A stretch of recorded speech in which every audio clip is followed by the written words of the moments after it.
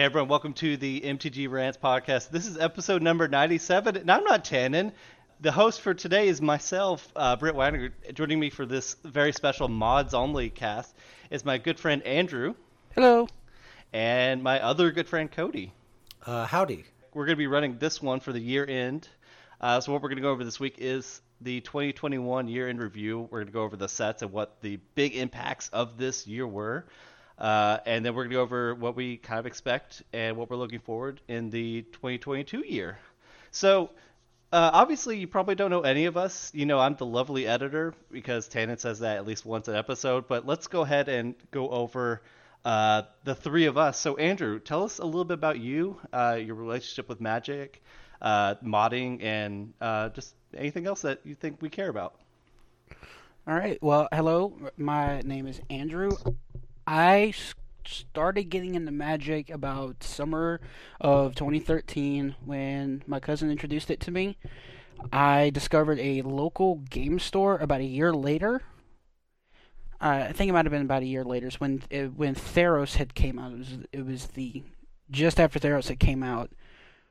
I had expressed interest in it. I visited the game store. I was in early high school at the time. And then about circa Magic 2015 is when I kind of discovered the full love for the game when Mono Red just happened to win a Pro Tour. And from there on out, I explored other formats, and currently my love for the game lies in Modern. For modding, it was a little back and forth between Magic and StarCraft. Is during a time when society was getting a little questionable, it looked as if Star City needed some extra mods. I put in my little comment about wanting to join, and I joined as a volunteer mod in late 2016. And that's how it was in Magic. For StarCraft, I helped run a bunch of tournaments for lower ranked players at a very, very big community level. We would have tournaments and leagues that would have somewhere between 80 and 100 people, and I helped kind of organize that stuff. And then currently, I have dialed back on that and have gotten into school. I'm out of school now. I have a full-time job. And I just kind of loosely follow Magic. And that's where I'm at today. Awesome. So, Cody, how have you... so, same thing. How did you get into Magic, and how did you get to mod the PioneerCast / MTG Rants podcast? Yeah, so I started playing Magic. It was right about the time that Avacyn Restored hit the shelves. I kind of played kitchen table cards you own the format for a lot of years, and then right about the time Fate Reforged dropped, I was in college at that point, so I found a group of people, and we started going to the nearest LGS to us, which was about half an hour from where we were, so we'd drive into town and play. Since then, I have dug really deep into Modern. When Pioneer dropped, I was in between jobs, and so when they dropped that article on a random Thursday or whatever it was with no warning, I quickly ran out, grabbed cards, and Tannen and Ross had jumped in and were like, "Hey, we're starting this Pioneer podcast. We're calling Pioneer Cast, and we need some mods for this Discord." So Brent and I had played Magic together for a little while at that point, and Brent reached out to me, and you reached out to me, Brent, and Yep. we're just like, "Hey, you wanna mod this?" And I was like, "Yeah, I got nothing else going on right now. Let's do it." Right. So that's kind of my Magic and modding. I don't do a lot of modding just because I kind of have my attention split between a lot of different worlds. I don't, outside of Magic, I play games, and I'm married, so I kind of I get to focus on that too. So It's worse than a wife, I'll tell you that. I will not say anything bad about my wife on record. So probably in my best interest to not do that. But yeah, that's kind of where I'm at with Magic and modding. Yeah, awesome. So I started, so Brent, the lovely editor, I started in about 2015. Battle for Zendikar was coming out, and I had basically played horrible decks, and then eventually I was like, oh, I could play better decks, and like discover MTG Guildfish and things like that. Eventually, I stumble into Cody's world. I moved from Texas to up to Kansas, where he lives, and we became good buddies and played modern format. It's kind of funny that we became friends. I only had Tron at the time. That was the first modern deck. I know you have a hatred of that. Boo, Tron. Yeah. But during when I was buddies with Cody, I got pulled into the Tannen's first podcast project. I said, hey, if you need me to, I can edit. And they said yes. I was like, oh, okay. And I became the editor of the former podcast. And then they eventually pod faded. Not going to get into that, but then Tannen comes up to me and says, hey, Pioneer seems pretty cool. We need Ross is on board. Can we do this podcast? And I said, yes. He's like, okay, we're going to do a podcast tonight. I was like, okay. So all of a sudden I was dropping everything to make sure they can get up and going with the podcast. And then soon after, like Cody said, we had the Discord built up. We had and Inferno, who he was very active in the community as well. It's like, all right, Inferno, you're a mod too. Yeah, I would say I kind of helped kickstart the popularity for the Discord.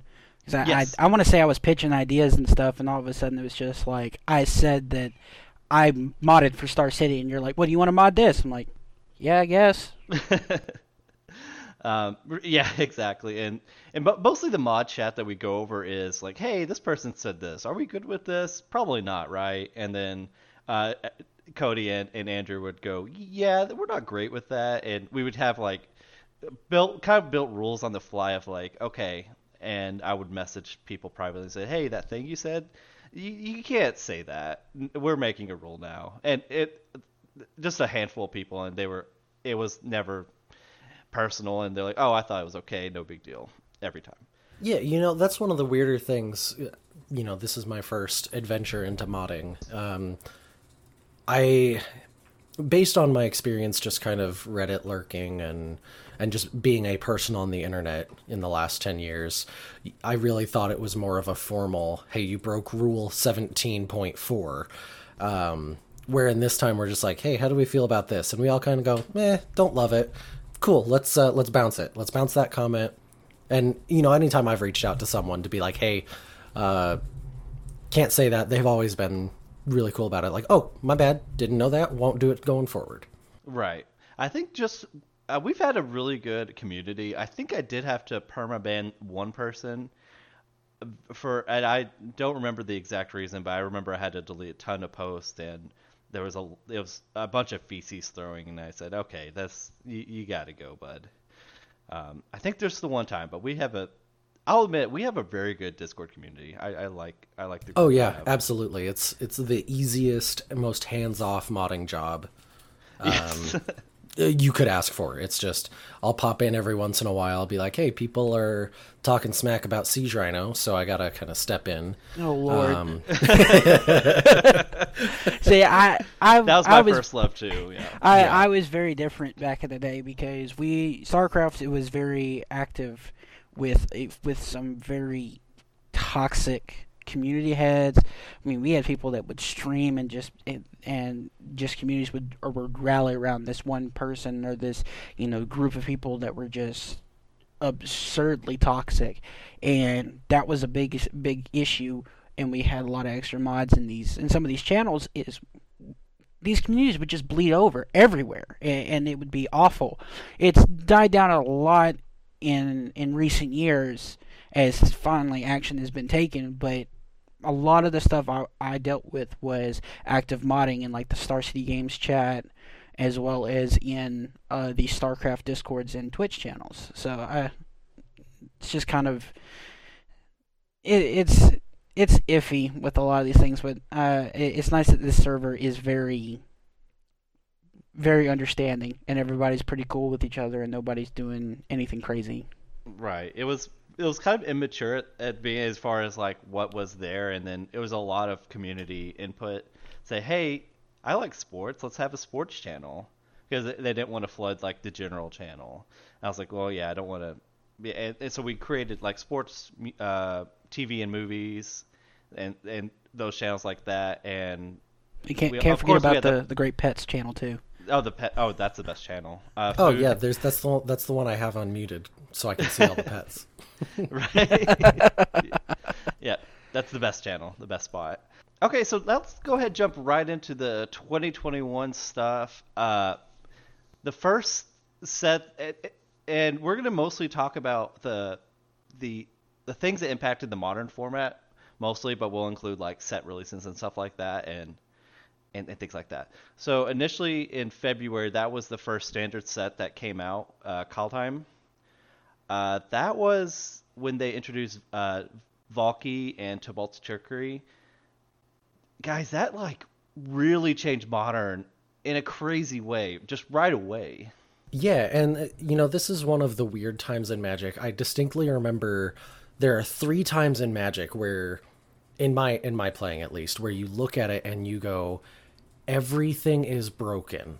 It is bad, and this is ridiculous. The first time was Oath of the Gatewatch, releasing the Eldrazi into the Modern format. I remember watching that Pro Tour as it was happening and just going, this is absurd. You can't do this. And then after that was Hogak, which I think we all kind of know that Hogak is not okay in Modern by any stretch of the imagination. And then you see this, I'm gonna turn 1 land, Simian Spirit Guide, Ritual, Manamorphose, and then I'm gonna go in, or whatever it was, land, guide, Violent Outburst, cast Tybalt's Trickery, target my Violent Outburst, flip it into a Tybalt. Right. And you're just like, okay, cool, I have a 7-mana Planeswalker in play on turn 1. Right. And a good one. It was, yeah, and not just a good bad one. It's like, not that there are bad 7-mana Planeswalkers. I'm sure somebody could come up with it, but, one of the uncommon 6-mana ones is probably the closest we're going to get to a, air quotes, bad Planeswalker. But this is one of the major times in Magic history where Magic was broken. Right. This was something. So would you say it was actually the most broken at this time? And we had kind of briefly talked about this before the cast. I think if anyone listens to the Dive Down, they had a brief conversation about this where I believe Spike was saying that this is the most broken thing you could ever have done in Modern. And I don't know if that's necessarily true. It's definitely in the contention, but I think it is in the top 3 with those other 2 things that I talked about. Oh, I agree. I actually think it was. I think it, not for 100% sure, but I do think it was the most broken Modern it was, but it was so brief because it was kind of so powerful and everyone knew that action was going to happen. Right. And I think you made that comment in our show notes that it's like 12 days. So everyone got to have their fun. They got it out of their system. I think that's a major kudos to WotC moment, where they fixed the coding of Magic Online in, less than 2 weeks. And they got on that. It's one of the few emergency bannings that have happened in Magic's history. I you can't test for everything in Modern. I don't blame them for missing this at all. And it's just good to see that they jumped on it and they got it handled really quickly. And this definitely looks as if it was a card that was very anti-modern. It was against what people would consider the spirit of Modern, which is somewhat fair, but do things like fair combo, or if you're cheating things into play, you're probably getting rid of a bunch of stuff off of your board or out of your hand to do so. You're not doing something that's considered free, and I think a lot of people, and that is a weird way to describe it, in my opinion. But that is something that just it's a lot of people have their opinions that are based around, do we want Modern to have free things, air quotes around free. Yeah, I've never liked, because you could, like Cody kind of implied, you could just do this turn one, turn two regularly, and you don't. There's no whiffing. It's you get Valky every time. Yeah, it's not like there was briefly the Tybalt's Trickery deck in like Standard and Historic.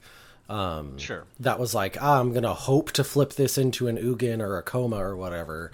I mean, it's the same thing as the current Cascade decks. Is you cast Violent Outburst, this thing is going to happen. End of statement. Yes, 100% of the time, every time. So that led us to that being our announcement, but it actually was one of the bigger Modern swings to happen.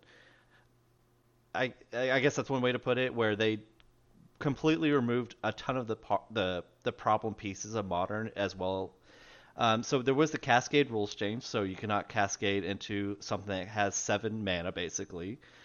You had to go down in mana value, basically. Yeah, the Cascade triggers on, so it checks twice. It checks when you find the spell, and it checks on resolution of the spell, is what the update does. Okay. So that's the correct verbiage of it. We also removed Fill the Dead, Mystic Sanctuary, the Simian Spirit Guide, the enabler of the deck as well, Tybalt's Trickery, and Uro, Titan of Nature's Wrath. It got rid of tons of cards and completely changed Modern for the better. Well, and this is, again, kind of one of the times where you remember this point in Modern, because in Magic, not just Modern, where I think this announcement holds the record for most cards banned at one time. Yes, it had 2 historic, 5 Pioneer bannings, the 5 Modern bannings, 3 Legacy bannings, and Vintage had a unbanning of Lurrus, but it was like a change in status, I guess. Yeah, and I look at this to kind of peek behind the curtain for listeners. In the show notes, I put Goodbye Uro Celebration. I'm not an Uro fan. I identified that card day one as, this card is absurd, unacceptable in any format that it lands in. And it's kind of that, and Oko and Once Upon a Time are kind of emblematic of the Fire design, where one of the R in Fire is replayable. And I look at this and I'm like, yeah, Uro is replayable, because you cast it 6 times. You don't cast any of your other cards. You just cast Uro for the rest of the game. The game is about this card. Yeah, right, the game, once you cast that card on turn 3, the game is now about this card. I have a lot of vitriol for Uro specifically, because one of the most fun times I've had in Modern was, or not in Modern, in Magic. I keep switching those words around. One of the most fun times I've had in Magic is playing the Todd Anderson's Chunky Red deck in Pioneer.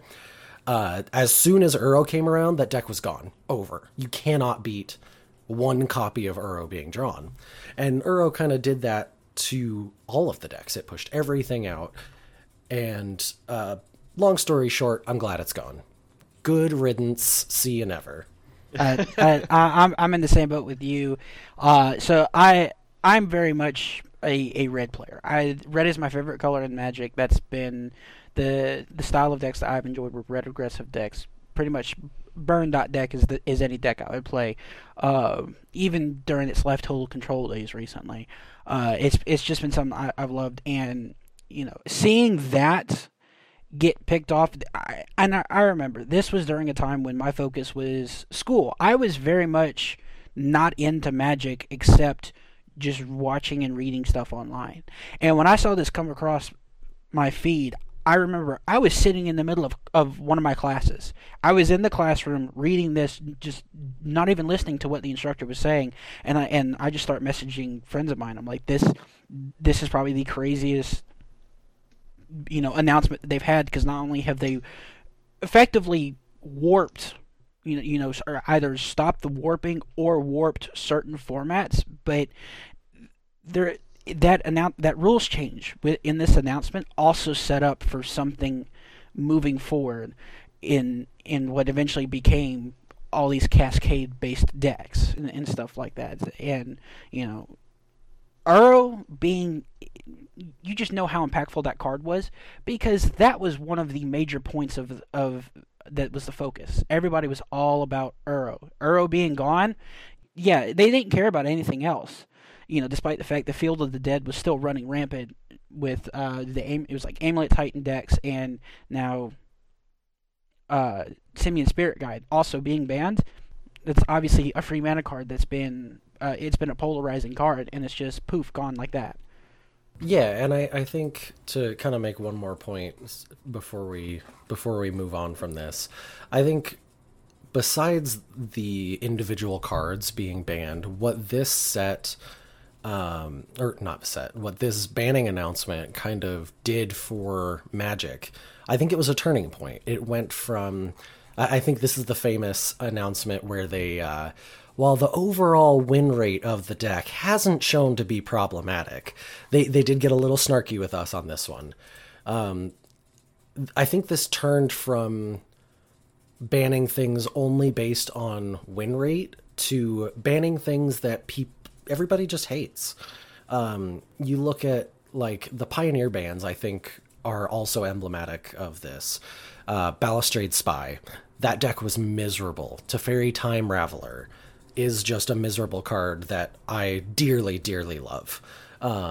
Wilderness Reclamation is also is also a feel bad card that people just didn't like because of its recent reign in Standard. But you even look beyond that to Mystic Sanctuary. Brent, I know you cannot stand that card. I hate that card. Yeah, like there's Mystic Sanctuary, and I wasn't playing a whole lot of Modern at this time, so I didn't really have as much experience with Mystic Sanctuary. But Field of the Dead too. They looked at these cards, and Arkham's Astrolabe in Legacy, because I know Tannen didn't like that card as well. They took cards that people hated and just boot them. It's like you see the paradigm shift into, oh yeah, this is a game, people should enjoy it. Nobody likes these cards, let's get them out of here. And I think that's a good thing for Magic as a whole, and specifically for Modern. Yeah. Yeah, I hate Mystic Sanctuary. That's the only takeaway I got from whatever you just said. I just hate that. Yeah. That card sucks. Get it out of here. Yeah, the big one for me was Spirit Guide, where you just have mana built into your cards. That was a big change for the year, and I'm really glad to see. I think it's net positive. I had a friend who played. Yeah, absolutely. Well, and Ad Naz is a good point, right? Because that was the only reason that Simian Spirit Guide stayed around for as long as it did. I mean, that card kind of had a target on its back for a long time. Oh, for sure. Yeah. Yeah, and I don't miss it. This made me very happy to see these cards get removed, and it really did shake up Modern in a huge way, in a very necessary way.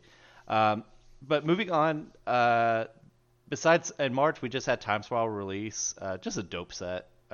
Nice to have reprints. I always like these sets. Yeah, I think the biggest thing about Time Spiral Remastered is Tarmogoyf is $20. That's just wild, unheard of. Right. I started playing when Tarmogoyf was $250. Yeah. I was about the same. I don't mind these sets. These sets are pretty nice. I'm not a limited person. If somebody were to pay for me to draft or play sealed, then yeah, I probably would. But it's not something that I'm going to spend my own money on. But these sets I can definitely see are very, very enjoyable, because not only are they a good reprint set, but they're a fun set that people can go to their, when it's safe and acceptable, go to their game store and play Friday Night Magic drafting some of these sets. Obviously, this came out during a time when the world was not really happy, but that's beside the point. It's just all around good set. It's just nice to see that these sets are still they're strongly influencing the way people come and play Magic and stuff like that. Yeah, the big thing for me was people apparently just love. I think everyone knew this, but they love their old border cards, and you get that with like you get Old Border Thoughtseize, you get Old Border like Primeval Titan, and just a million other cards I can't think of right now. But they also brought some Old Border for a lot of your newer cards, especially the one in my mind, because I'm a red player, is Monastery Swiftspear. Who? Oh, right. Swiftspear came when they first altered the what was considered the modern card frame, and I want to say Khans block areas when they changed M15 was the card border change. M15 is when they changed it, and Swiftspear, it's been there since Swiftspear's been around for it's hard to believe Swiftspear's been around for like 4 or 5 years now. It's closer to 6. Yeah, it actually is. It's been around for 6 years, even though it feels like it's been a format-defining card for longer. But to have it in that Old Border, it's just so beautiful. Oh. Okay. Yeah, you're kind of talking to the wrong people. I've come around a little bit on the Old Borders, but Brent is not an Old Border person. I know I'm the weirdest one when it comes to card art. I like the newer art with like the full black border frame. So I don't care for. I really don't like I've got a friend that he hated Burn so much that he built a Legacy Burn deck with all newer frames and stuff, but then proceeded to manually white border everything. Oh yeah, there's a guy at my shop that white bordered their Legacy Delver deck. So obviously card frames, they're all subjective. Oh yeah. So that was Time Tower Remastered. In the following month in April, we get Strixhaven. The notable thing here is they gave us Expressive Iteration, which was just like the most powerful card, certainly in the standard sets for the year, and just made a home in every single format. Yeah, I think, and we'll kind of get this towards the end of the cast, but I think it might just be the card of the year. That, it's kind of unfortunate because the rest of the set was forgettable for the most part. You get Prismari Command. And there's a handful of cards, that's like Prismari Command is one of them. There's probably a few cards you can name. Yeah. By name or by sight, but you don't have anything that's as impactful as Expressive Iteration was. Right. No, nothing close. Yeah. It's funny that we mentioned Borders because this was the I want to call it the return of showcase or the return of masterpieces. We get all of these really great cards in what is probably my personal favorite frame of the Mystical Archives. Oh yeah, that's a good point. That I forgot that happened in this set. That was a big deal. Yeah, and it's really cool. Most of the cards I own that can be in the Mystical frames are in the Mystical frames. I initially had my Abundant Harvest in these frames, but I decided to pass on them. And now, I don't even play the card anymore, but I do like them quite a bit. Yeah, and we also got the Japanese alternate art, the return of the lottery ticket to standard booster packs. The foil Japanese demonic tutor is like, I don't even know how much. It's $1 million. Might as well be. Well, I think we'll just settle on $1 million. So nothing in May, but in June, we get a set, Modern Horizons 2. I think this one was pretty impactful, I would say. Oh, say less. You want to talk about something like that. A format-defining set. Even though it was specifically for Modern, I would say this probably shook up Modern more than the original Modern Horizons did. Hogak aside. I mean, so I think there's this kind of perception shift that we have where MH1 was their first crack at it. We get Hogak, we get Arkham's Astrolabe, we get Renin 6, we get Urza. All 4 of those cards were either banned themselves or caused another card to be banned. Yes. We get these... I think it was the Dominaria's Judgment podcast that was talking about they're interactive, but in bad ways. Renin 6 made Legacy really unplayable, from my understanding and perception at least. For a lot of people, you couldn't play 1-drops. The Renin 6 was the best thing to do in the format. Banned. Hogak did the same thing to Modern. We got 2 bans out of that one. Hogak and Bridge from Below. Right. Arkham's Astrolabe, Brent, I know you're a hater. Yes. Tannen is Yes. also a hater in Legacy, maybe also in Modern. I don't know about that, but I like to play colors. I like to play 5 colors. But even that being said, it's too easy. When you have these decks, I think Arkham's Astrolabe was the at its peak when you got to play Oko, Uro, Astrolabe, Icefang, Coatl, Urza, and then whatever colors you wanted, all off of 5 basic islands. Right. You just fetch basics the entire game because your mana was fine. Exactly. Yeah. And it just drew you. No, okay. I better stop. I hate that. Well, and kind of my point about that is there MH1 had those cards that draw ire, and yes, that people don't like MH2 cards, but we're 6 months in, and one, it is hard to capture my attention for very long. The fact that we can still iterate, find new decks constantly, all on the back of these MH2 cards. I know people are kind of tired of Solitude and Ragavan, but I think LSV made a tweet of like Ragavan being good for Modern and Legacy. I can't speak to the Legacy, but in Modern, I really do believe that you can take 1, 2, 3 hits from Ragavan. 3 is probably excessive, but you can take 1 or 2 hits from Ragavan and still come back and win the game. Yeah. I think as a whole, MH2 is an incredible set. This is one of my favorite sets of all time. It makes decks that I love to play playable in Modern for the first time ever, probably. And it is on the back of Solitude, Fury, Ragavan, all this kind of stuff, I think if I have one qualm, it is just the most minor thing in I wish Ragavan you had to choose to get the free card or get the treasure. Just to nerf it just a little bit. Yeah, where it would still be really, really good. It wouldn't, it wouldn't suddenly make the card unplayable, but it then makes you make a choice. Do I want to get the free card now? Do I want to get the mana now? Because most of the time it's just ingest 1, make a treasure. Just exile the top of your library, make a treasure. And that seems kind of silly to me. But overall, MH2, incredibly well done. I have nothing. I mean, it's it's an A set. If we're talking Resleevables grades here, it's a solid A. I would probably push it from an A to an S since we're talking about tiers. Not since everybody fair. The whole tier list phase, because this was a set that didn't break anything.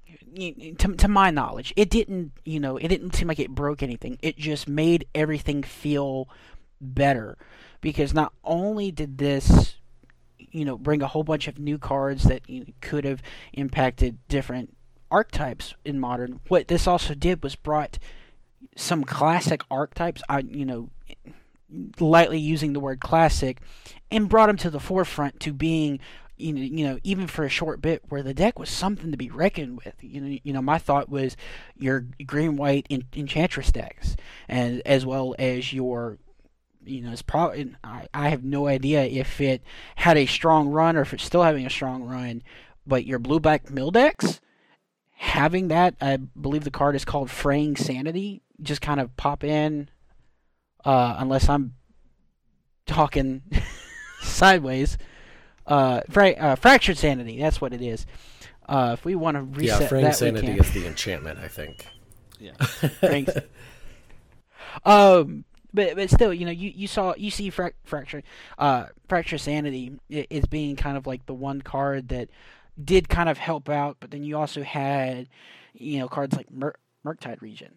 Murktide Regent is just an absurd card on its own, and all of a sudden, people are playing this in Modern and Legacy and just absolutely enjoying it.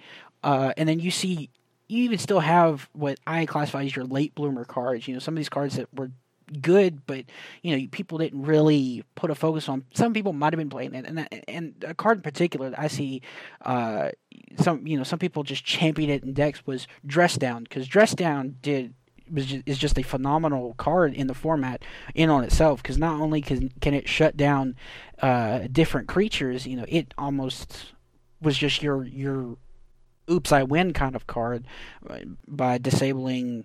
I think the biggest deck at the time was Elementals, when any kind of, I think, Grixis based deck that was all about Dragon Rage Chandler and Snapcaster Mage, they would just play a dress down, and boom, your Elemental player's turn just fizzled, and then you just come back and win the game like that.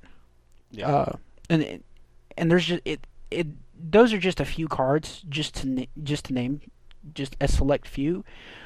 But to think that this was a set that was full of an insane amount of those cards, just little ones and twos cards that they weren't broken on themselves, but you put them in a deck and all of a sudden it's just like, these were a fantastic card to play, and it helped construct some archetypes, or were able to help bring some archetypes back from what could be considered the brink of death.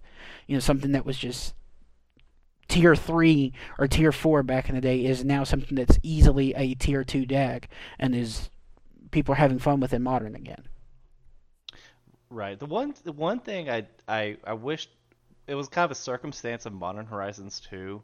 I do recall just talking with them at the time. Modern decks were so cheap at the time, pre MH2, where you had the best deck was Blue Red Blitz, and that deck has always been really cheap. And it just got Expressive Iteration too at that time, so that was just the best deck.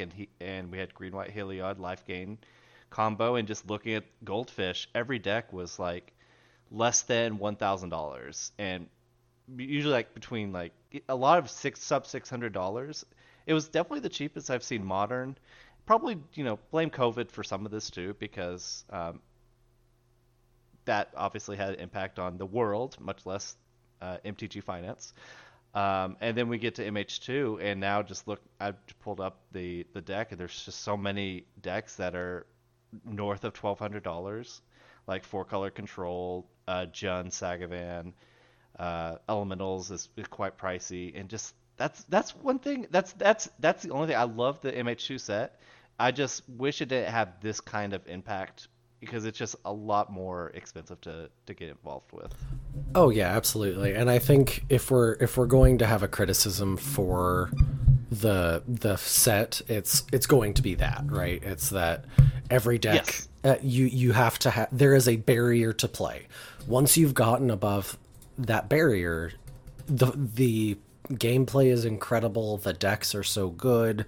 And I think there is a lot of that to blame on COVID, on the pandemic in itself, and just the various pressures it exerts. I mean, that being said, I am very lucky to be able to have the loose income to kind of play whatever I want. I've played just a large swath of decks overall, and I think my greatest praise for it, for Modern Horizons 2 and what it did for the format, is it turned Modern from a format where you ignored what the other person is doing and you tried to enact your game plan. If we look over the past, the entire lifetime of Modern, honestly, at the very least, as long as I've played, we had Infect, Affinity, Tron, Burn, so many of these decks that you just ignore whatever your opponent is doing. Scapeshift is another good example. And you just try to kill them with your cards. And you hope that they don't have the Stony Silence. You hope they don't have the Rest in Peace. You hope they don't have the hate piece in play, and that the game revolves around that hate piece. Did I draw it? Did they draw their counter to it? Who gets to win is all based upon those problems. And it turned Modern from that into this format where, yes, Hammer Time is probably the best deck, in my opinion.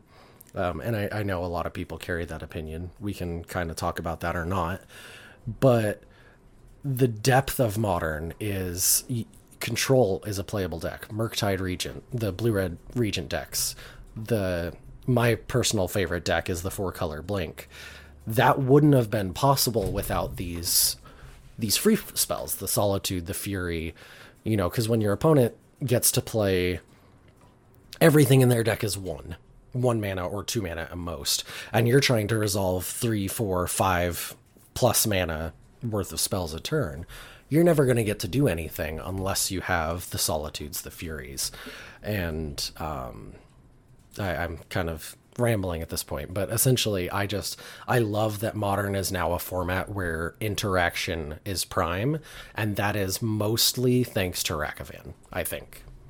I would say that over time, they've experimented with how they want to make free spells and make them balanced and interactable, as opposed to just something that just would happen and would probably change the game to some degree. And I think they nailed it with these elementals, being able to evoke them and then get their free effect, whether it be with flash or not. I think was a very, very smart idea.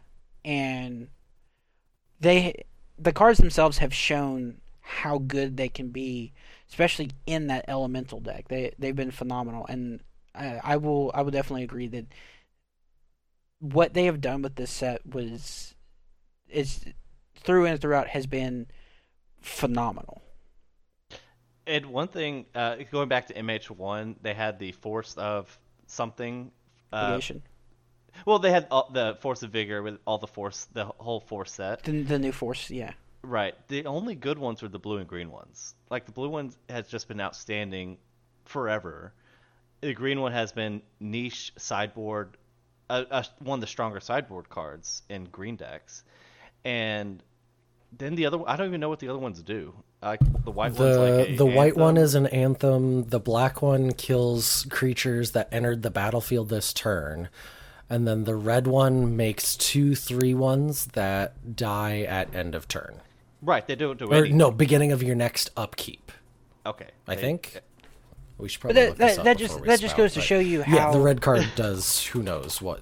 Yeah, but here we could give the full Oracle text of each of the cards because they're that good. Yeah, and the worst, it's I think Kessler on Twitter was making a point about Subtlety being the same card in the cycle as Frost Titan was to the Titan cycle, where it's right. like in a vacuum it is the weakest, but in actual application it is the best at fighting the other ones in the cycle. So when you have Subtlety and it's the air quotes worst card in this cycle, I think that's a pretty good place to be, and they're still not overpowered. Right.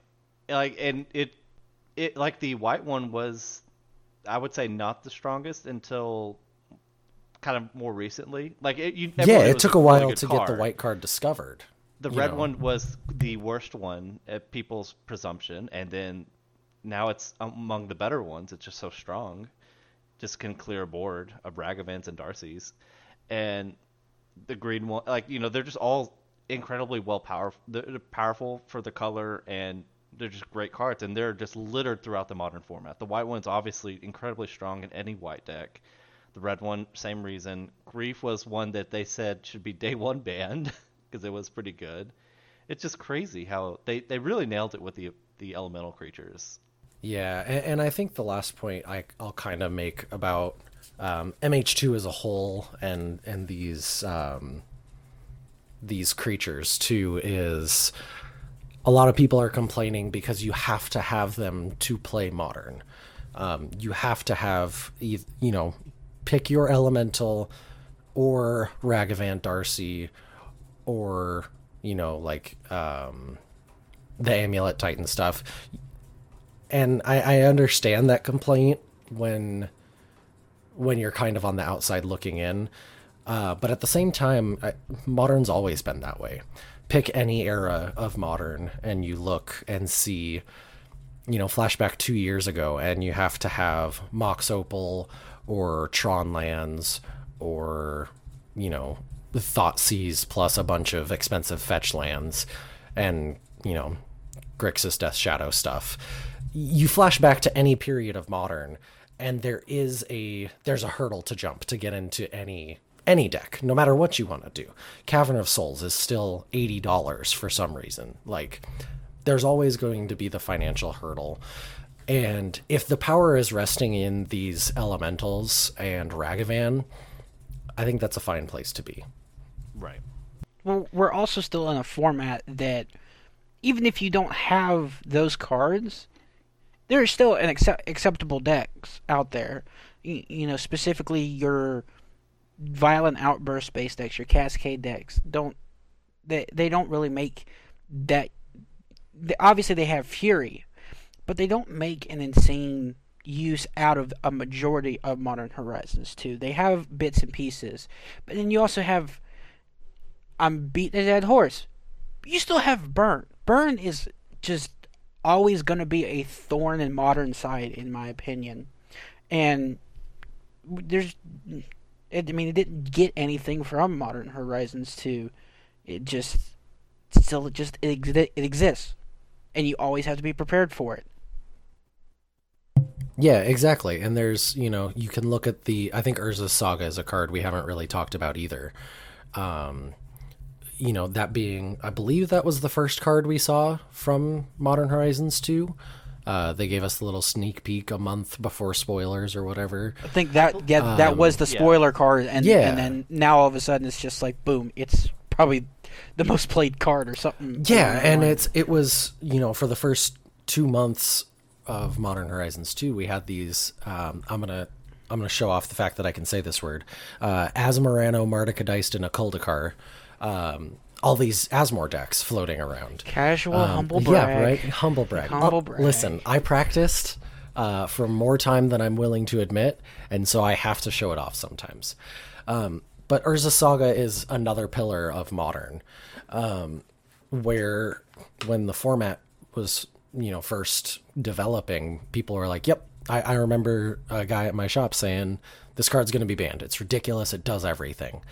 But it's gated by the fact that you have to spend mana on it. You can fight it with Blood Moon and Alpine Moon and enchantment removal.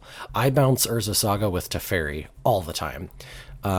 It's just it hit this really, really sweet spot, like most of these best cards in Modern Horizons 2, where it's very, very powerful without being unfun and broken. Yeah. Yep. And it's so easy to interact with it. Like Dress Down, like Andrew said before, it kills the tokens, the constructs.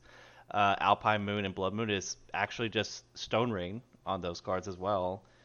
And then like Spreading Seas and other effects, that is also a Stone Rain effect. So it is incredibly easy to interact with this card. So everything we've said about the set can just apply to every single piece of the set. Every card gets is pretty much getting the same opinion. You're right. Yeah, it's strong. You can interact with it, or it brought up the power level of an existing set of cards that needed the help. I think of my friend who just bought the last cards for Red-Green Shamans, like forgotten not forgotten, but lesser used cards like Harmonic Prodigy. Just every faction of this set I look at, and it's just A's, or S tier. If we're going by the tier thing, it's just the best. It's so good. Yeah. Now, here's a question that y'all could ponder about. Just accept the pun and love it. This is a what if. If we still had Uro in the format, would this set have been like as big of an impact as it did if we had like an Uro based format still? The 4-color piles would be unbearable. And that's coming from someone who played, like, that is my best deck in Modern. I think Uro would just invalidate a whole slew of decks single-handedly. That card has no space in Modern anymore. Keep it all the way away from me, always. Get it out of here. Yeah. All right, so moving on, we to July, we get Adventures of the Forgotten Realms, the Dungeons and Dragons set. This one gave us a few cards, mostly white: Ingenious Smith, Portable Hole, the Fiddlebender, and some of the better creature lands we've seen in some time. Yeah, and I think that kind of they gave us this little package. This was kind of another moment, like Urza's Saga was for MH2, that they gave us Portable Hole way ahead of time, like a month or more before spoilers started coming out, and we see. Aspiring Spike has been working on this Oswald Fiddlebender deck. Man, that's a fun one to say 3 times quick. He's been working on this Fiddlebender deck that takes the power of those cards. Ingenious Smith being, I see a lot of people talk about it as a white Tarmogoyf. Portable Hole is excellent removal for these white-based artifact decks, and just really showing just another facet. These decks aren't going to be the best deck around. You still have to beat out Hammer Time and all of that, but it gives another solid tier 2 option where you just see with AFR coming out the depth of Modern increasing yet again. Right. Kind of besides that, there wasn't a huge impact in Modern. I think the biggest impact were actually the creature lands, like the I know like we listen to Spike a lot. The blue one, Hall of the Storm Giants, incredibly good for the blue control decks that have this untapped blue source as opposed to Colonnade, which is always a tap source. And the red one, which is basically Goblin Rabblemaster on a land that taps for red. Yeah, both of these cards. Good old Dinner of the Bugbear. I love that card. Right. Both are just so good at what they do, and just huge fans of these cards. Yeah, those lands have hit in every format. Or not in every format, but at least one of those lands has hit in one format. Like, they're all good. There's not a stinker among them. Right. Okay, so after AFR in July, getting to September, we get Innistrad Midnight Hunt. The notable cards in here, and these were really good ones, is both Consider and Faithful Mending. These are the better of the 2 cards in this set. I will say that these are the only 2 cards that I have any knowledge about, because this was about the time when I stepped away from Magic again. But I absolutely love the design of Faithful Mending. Just being a simple card that just all of a sudden goes and just it makes itself come back, gaining life, and then what's that? Looting twice, I guess is the best way. It's effectively looting twice, but at the same time, it being an instant, I think is what made that card playable. I would say it would be less playable if it was a sorcery, but it's still a fantastic card and did make its way into a number of Modern decks. The gain to life effect has been so good too. You just, both halves, you get 4 life, you just counter a Boros Charm, and that's just pretty strong, as well as allowing you to kind of just dig deeper in the deck. Yeah, targeting me, I see Boros Charm. Yeah, well, whatever. Well, and something that we, in all of our talking, we spent half an hour on MH2, we didn't even bring up the card Archon of Cruelty, in combination with Persist and Unmarked Grave. Prior to Faithful Mending coming out, it was like, everybody's trying to find the right build. Do we play Asmore? Do we play, do we have the Stoneforge package in the deck? Do we play Grief? And I think with Faithful Mending coming out, and to a lesser extent Consider, while people messed around with that, Faithful Mending kind of pushed all of that aside, again, for the most part, and said, okay, we are now playing Esper, we are playing Teferi, we are playing Faithful Mending as additional ways to get Archon of Cruelty into our graveyard. And I think it's excellent. It's perfect, again, perfectly balanced. You can't make it too powerful because it costs 2. It will always cost 2, and you can't change that. And then Consider kind of reignited the Phoenix dream for like a minute, and then it went away again. But it's still just so good. It's you got to upgrade on a great card in Opt, and you can just fill the graveyard too. Man, I just love Consider so much. It's just an incredibly good card. The one quick note I did just want to drop in here is a deck by MTGO user Bosch and Roll, who I believe is Brian Koval, with the Aether Vial Collected Company Werewolves deck.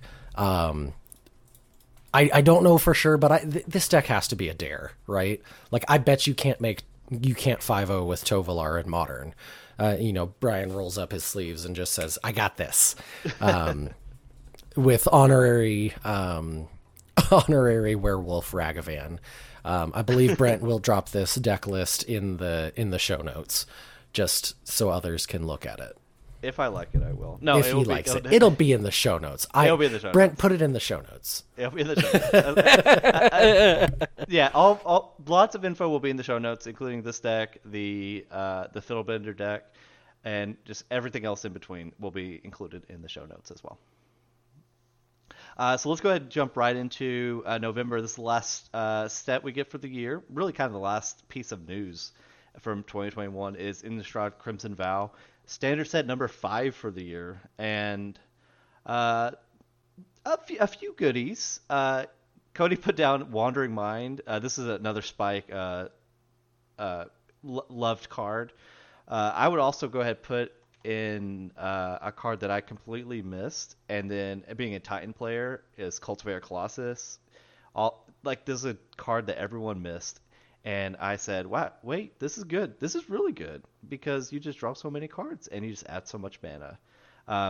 But yeah, Wandering Mind became the in kind of a Spike experiment. It was an Eorian Reanimator deck, and it's just pretty good. It just replaces itself every time. I just really like this. I really like the card. Yeah, Wandering Mind is really cool. I played it at our weekly. I played the Aspiring Spike Saheeli Rai Reanimator Wandering Mind 80 card pile. Where Wandering Mind, I played it on turn 3, turn 4 I ephemerated again against my, Jeskai mid-range opponent. Suddenly I'm up 4 cards, and they just can't beat it. So, I did put in the show notes, is Wandering Mind a good card? I obviously think so. A card we did not note in the show notes, and I didn't remember until just now, is Hullbreaker Horror. A really cool reanimator target that I've seen Mana Symbol, Zach Ryle. I apologize, Zach, if you're listening to this episode and I messed up your name. But he was playing this in conjunction with Wilderness Reclamation to just jam this out on turn 5, and then suddenly every spell for the rest of the game is Remand. Right. It's better because it doesn't you can't really counter this effect because it's just part of the triggered ability. Yeah, and this set also brought us the blood mechanic, which we see in cards like Blood Fountain. I believe the card is Voldaren Epicure, the 1 mana 1/1 that deals a damage and makes a blood token, which I kind of want to promote Ari Lax's deck, the Asmore Vampires. That one's just really, really neat and interesting. That came up from a Twitter conversation with Sam Black. I know it's been kind of their pet deck for a little while. Also notable Vampire Tribesman Ragavan Nimble Pilferer. God, that card is just so good. I think Crimson Vow and Midnight Hunt, again, they're going to be A sets for me. They have to be, because the flavor is incredible and the cards that they made hit where they wanted them to hit, and I don't think there's anything broken out of them. Right. So that was it for the 2021 set. So other things that happened this year, we had the what was it GP Vegas unofficially? I think they just called it MTG Vegas. Okay. So, Cody, you actually went to that event. How did that go for you? I did. It was honestly really cool. I had never been to, or I did not go to any of the previous GP Vegas's. Vegas-I, definitely. No, you got it. Nailed it. I'm doing real great here, guys. English. It was from, I met a friend there, and he had gone to previous ones and previous Vegas-I events. And he said it was smaller than the previous ones, which kind of amazed me because I've been to a handful of GPs here and there, and this one was by far the biggest. For a lot of people, it was the big triumphant return to paper Magic. It was awesome. It was really great. The cosplayers were all doing great. I got pictures with, some people that I had heard on podcasts. I intended on, actually meeting Tannen in person, and we just, our paths never crossed the whole weekend. He can only be the second best person you meet, so. Right. It was really cool to see. I jumped in one of the bylines at one point, and they told us the wait was 2.5 hours. Every buyer that I heard from the booths was saying they had 14 plus people lines for the whole weekend, starting Friday, even all the way through. They still had business on Monday, where previous GPs and big Magic events they didn't. If I remember right, the Vegas Modern event was won by Red Black Rock. Yep. Yeah, we've kind of brought up Aspiring Spike a lot throughout this episode, and I really feel like his he's capable of popularizing decks like nobody else can. Yeah, and you can see his touch on Modern all the way through the last 6 months, through so many different decks. Even the Esper Reanimator started out as one of his big things, if I remember right. Oh yeah, you're right. And Grixis Death Shadow, the revamped version with Dress Down, was him. Yeah, he was the one who built that. Yeah, I believe he top-aided the Hunter Burton Memorial event with that. Yes, I was there. Yeah. But overall, to kind of reel in the digression, Vegas was really great. It was really cool to kind of get back to that. I really do hope that there are more events and that they continue to do them in as safe a way as possible. The vaccination requirement was really awesome. They enforced the mask wearing at all points of the tournament. Vegas was great. I had a lot of fun. So let's go ahead and jump into another topic. Wanted to go over, not topic, but a segment of this is, what do we think the card of the year was? I think I'm going to jump in first because I said mine at the very beginning of the cast. I think the card is Expressive Iteration. No other card has had the impact across every format that Expressive Iteration has. I think the only other card that is a contender is Ragavan, and I don't think that Ragavan has the depth of different play styles and different deck archetypes that Expressive Iteration does. You see Iteration at the beginning of the year being a mainstay in Blitz. Now you see it in 4-color Control. You see it in Is It Murktide? You see it in really anything in between. I don't think it's close. I strongly agree. I agree as well. Like you could not have said it any better.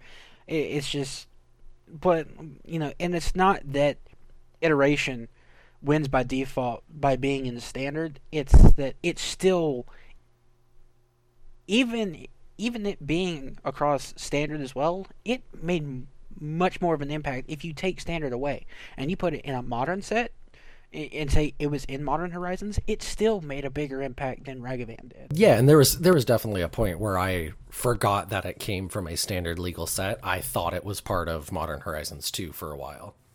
But that just shows how powerful the card is on its own.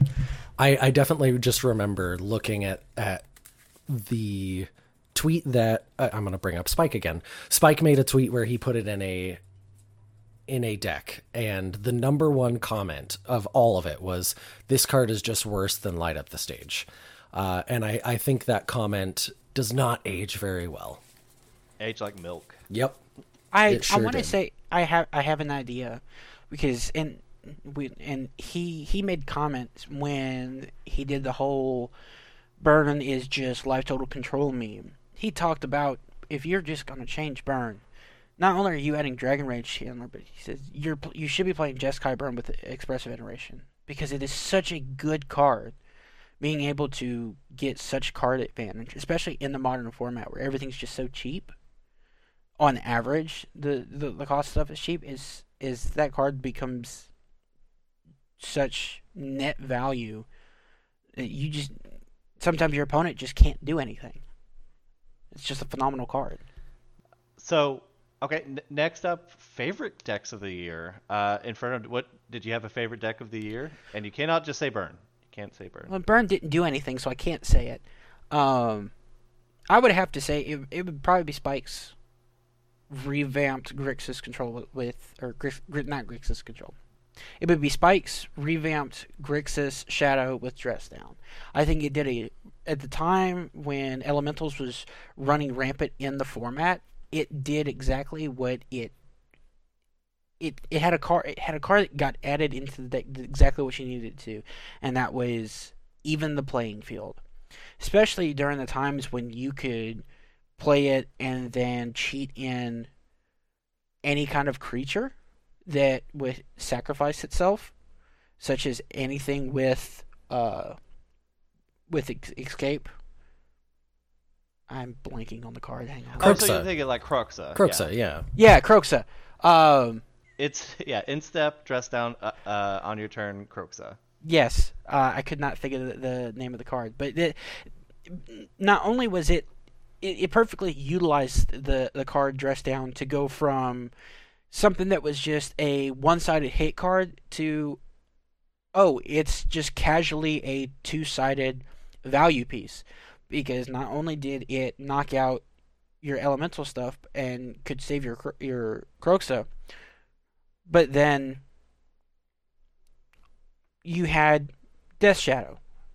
If you had two Death Shadows and you were at 10 life, all of a sudden you just go, hey, Dress Down, I'm swinging for 26.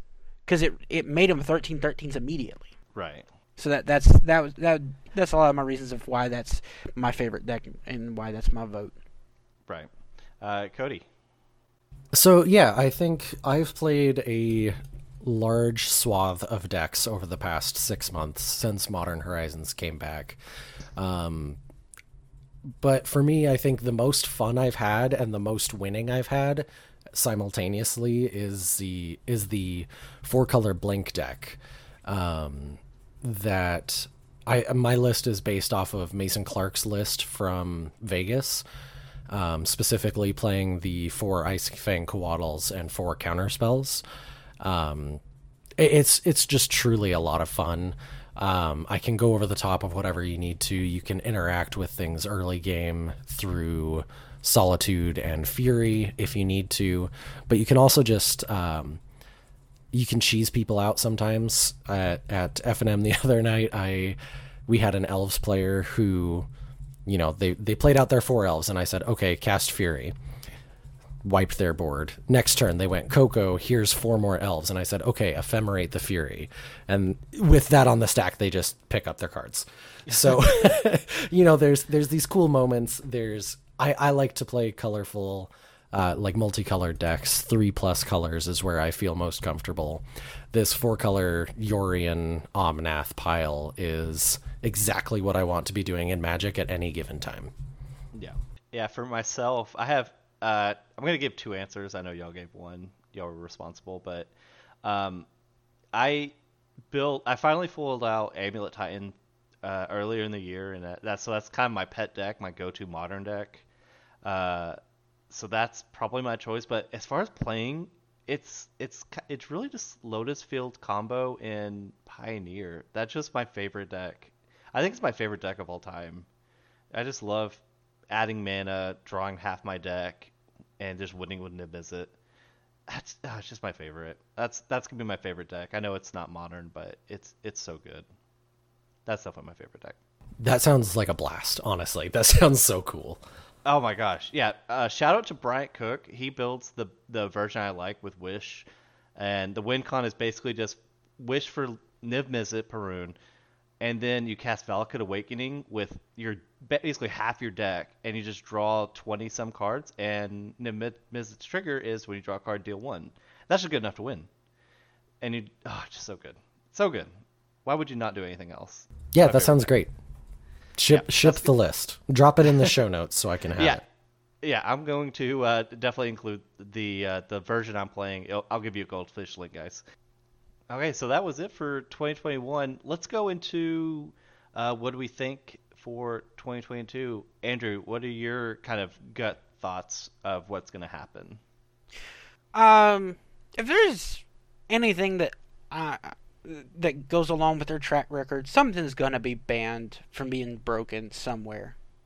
I just have this odd feeling that something's going to happen, like a card's going to be printed that's going to break a format that's going to require a ban. Whether or not it's an emergency ban, that is up for debate. But I feel like something's going to get banned due to it being broken in 2022. So I'm going to make a prediction, and I think you're right about just banning. I mean, I feel like it's kind of a safe thing to say too. But with the release of Alchemy coming out in MTG Arena, my thought is that 2022 is going to be a very powerful year for Magic sets. Since 2019 was Throne of Eldraine, a very strong year, and then to 2020, which was kind of weak, and 2021 in standard sets was also pretty weak. I think 2022 they dialed it up quite a bit because now they have. So I have the prediction that they don't like banning and suspending cards on their digital format at all, because that's the players kind of losing value on their investment into these wild cards or whatever their decks. So I bet they hate that. And with Alchemy, if they just reprint Uro, for example, they can say, all right, the front half is just going to cost 4 mana, and the escape was going to cost 5, or something like that to fix the card, make it less powerful. It's something that they could just definitely do. So with that kind of luxury, I think they have the freedom to just print more powerful cards. And if they're too good for standard or modern, they can just do the original bannings like they would typically do. But in digital products, they can just fix them. So I think with that kind of flexibility, I think that it's just going to be a very strong year, specifically when it's rotation time or standard rotation time, which in 2022 is going to be Dominaria. Is going to be the beginning of the standard rotation, where the older sets get rotated out. I think that's going to be I think that's going to be the strong set, maybe even rivaling Throne of Eldraine. That's my hot take. The real question is, do we get an Urza Planeswalker? A real one that you don't have to go to a website to use. No, you tweet at it, and then it will tweet the ability. I like it. Yeah, I think an interesting piece kind of involving the power level of next year is we have unannounced challenger decks. We don't know what format. The only thing we know is that Q1 we are getting challenger decks. Do you think it is the time for the return to modern event decks? I would love that so much. I love the Pioneer decks. They're pretty good out of the box. They're actually really good out of the box. I would love for them to make a few modern event decks or challenger decks. If they do, what price point are they at? I mean, do they have to be $100? Because like the Pioneer decks were like $50. So do they have to do $100 challenger decks for modern? I honestly want it to be more expensive, as crazy as that sounds, because then you get a better product. They put better cards in. I think I would want them to be like $200, give you a few lands and like a I don't even know. Like, I'd have to like really think about it because the decks are so expensive. I don't know what you get for $200.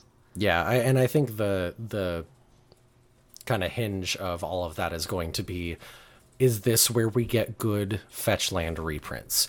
Because that's something else another thing somehow we didn't mention about Modern Horizons is the fetch lands were in that set too. So the value of just opening a pack of Modern Horizons 2 is very high.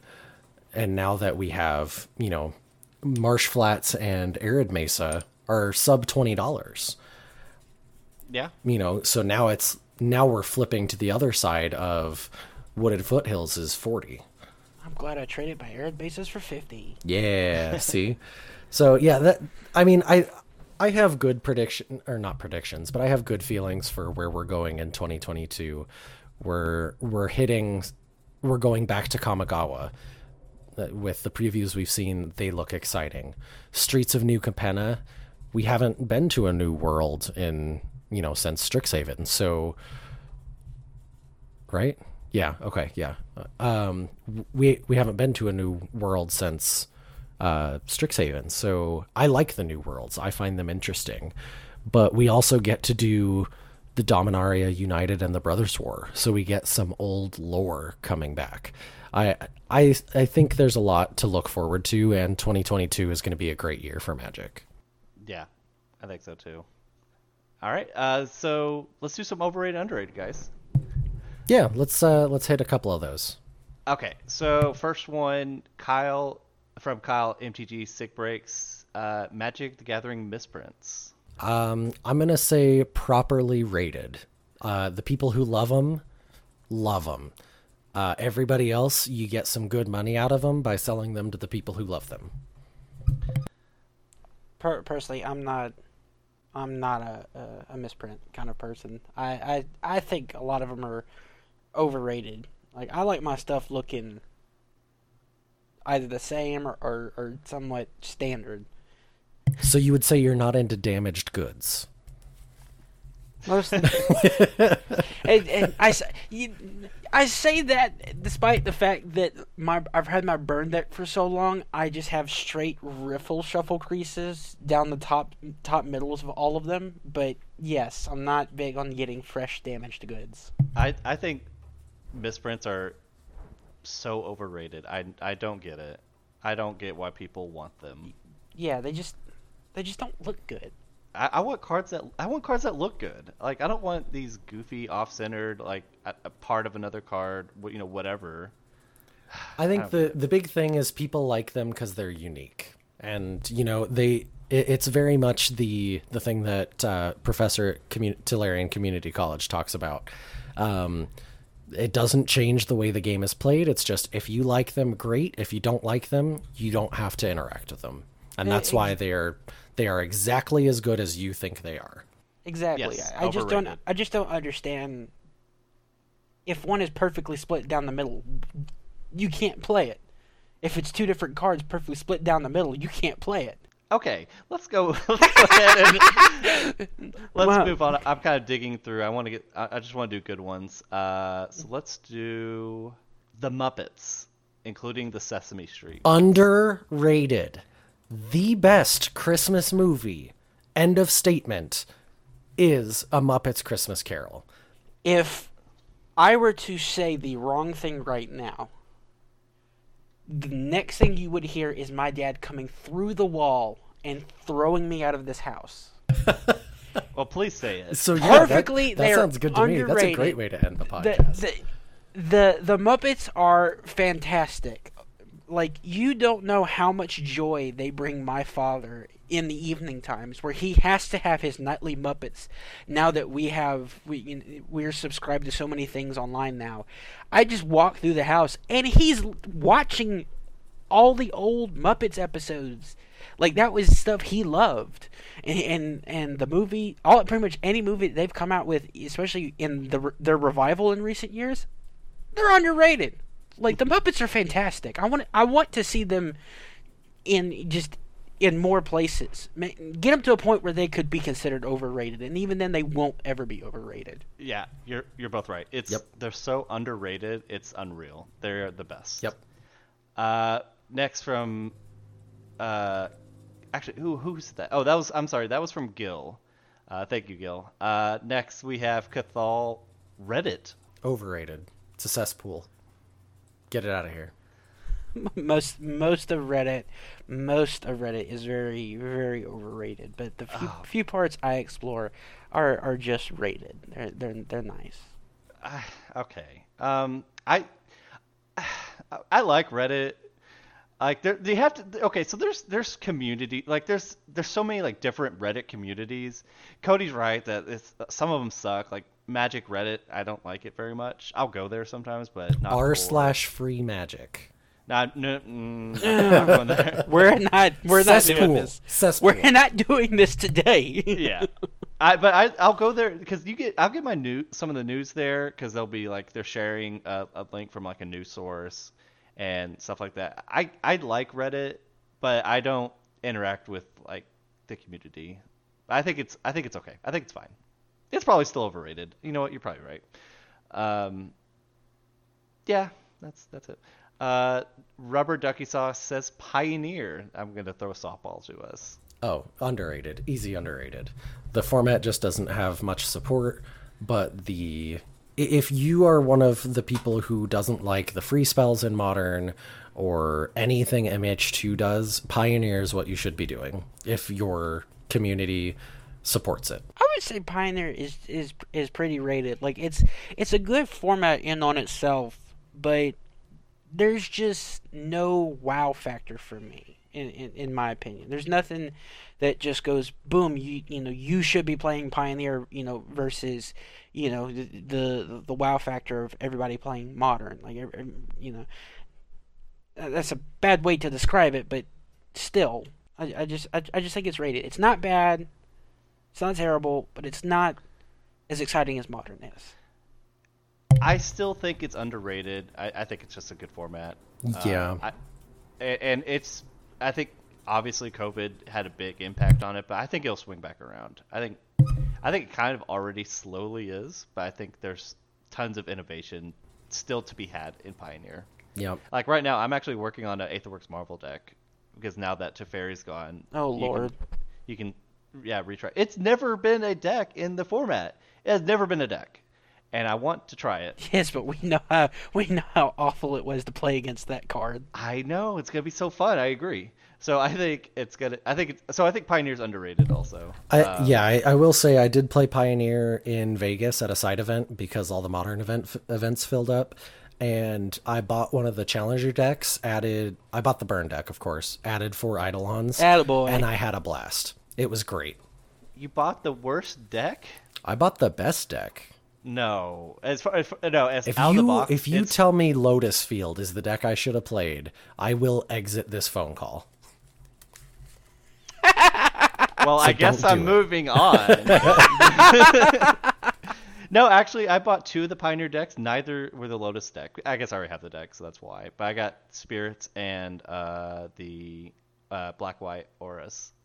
Black-White Auras out of the box is very close to what you need, so that's why I like it. Well, what do you say we do one more overrated, underrated, and get these people out of here? Yeah. And that was from Rubber Duck Sauce. Okay, so I'm going to find one more good one. Actually, I was going to pick mine. I'm not going to pick my own. You know what? I'm going to take over control of the bus. This one's from Brent Wagner, editor.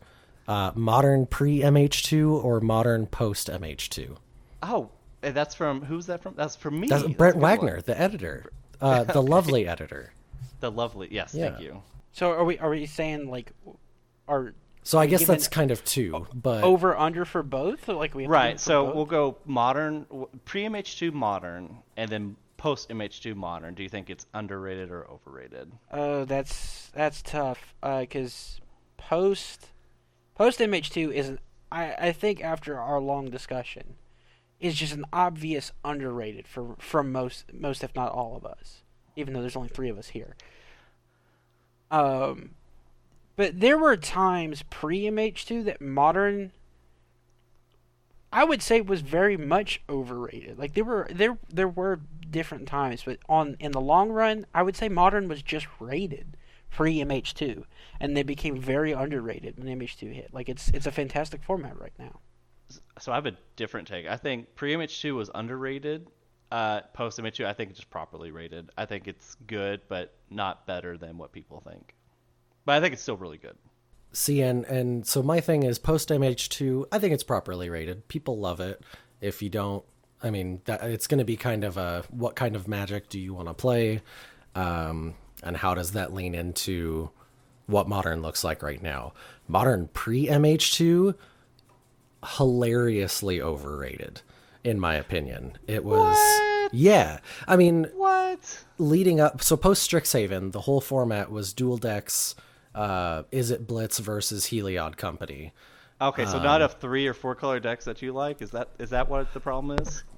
Well, I mean, yes, but no. Really, it was, do you get run over by the red deck, or can you interact with this indestructible enchantment? Or do you play Tron and everyone involved is miserable? I would have to say pretty much as a whole pre-MH2 it was overrated because let's be honest, only one of these sections had Eldrazi Winter. So my pre-MH2 is in 2021 pre-MH2. Yeah, I think you had at least 12 days that were an absolute dumpster fire. Oh, okay, I'm not counting those 12 days. Well, you said 2021. Okay, so said even not counting the dumpster fire Tibalt's Trickery nonsense, you really had the first part of the year was Field of the Dead Amulet Titan running over everybody.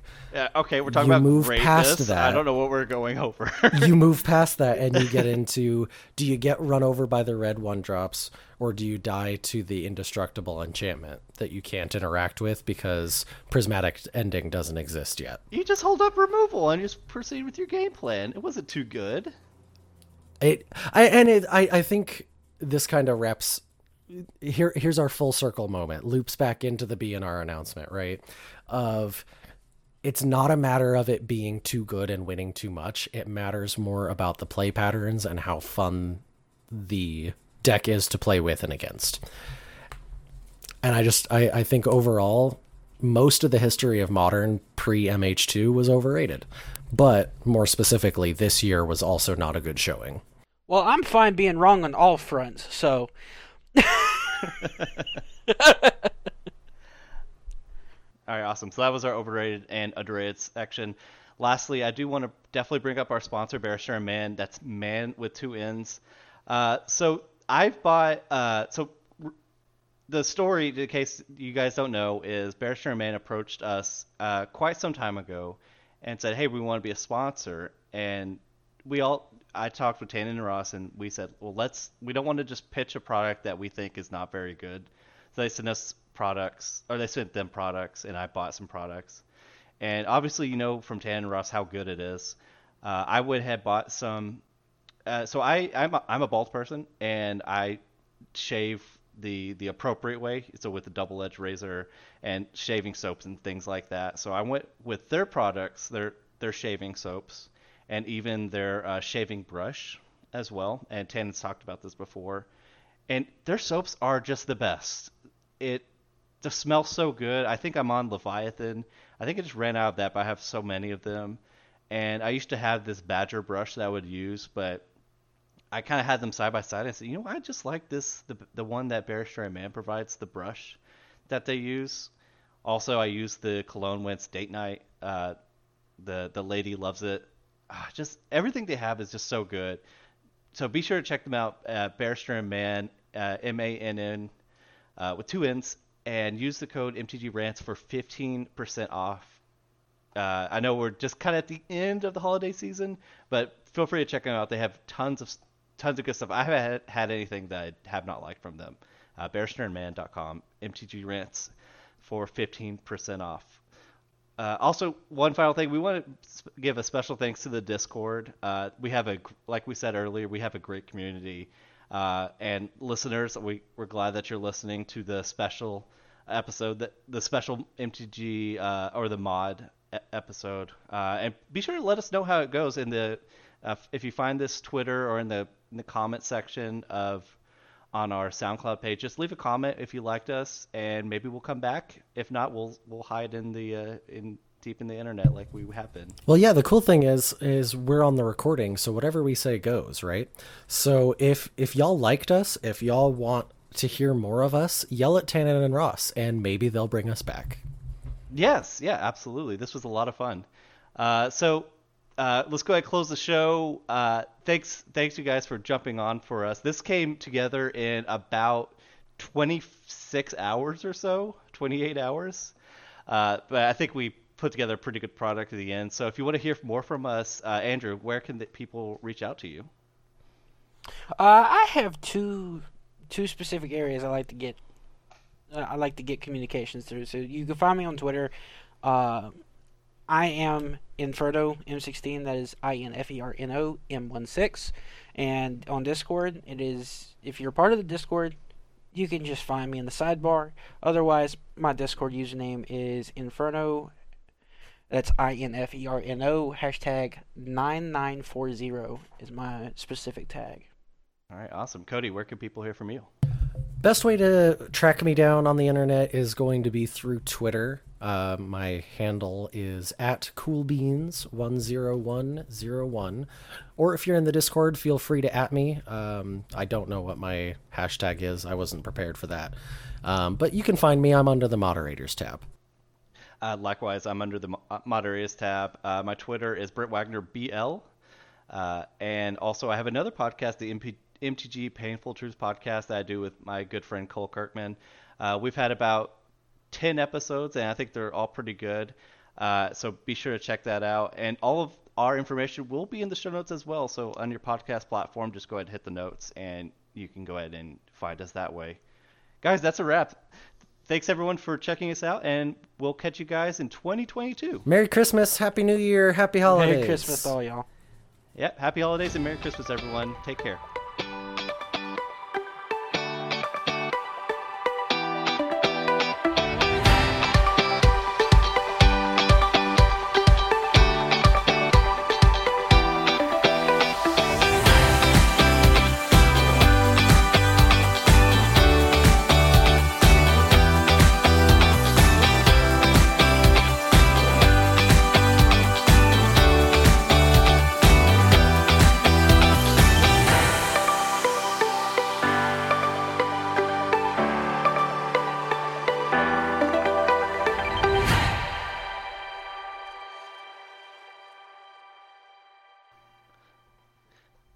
Hey everyone, welcome to the MTG Rants podcast. What episode is this? We're going to start this over because I don't know what episode we're on. 10 out of 10. 97.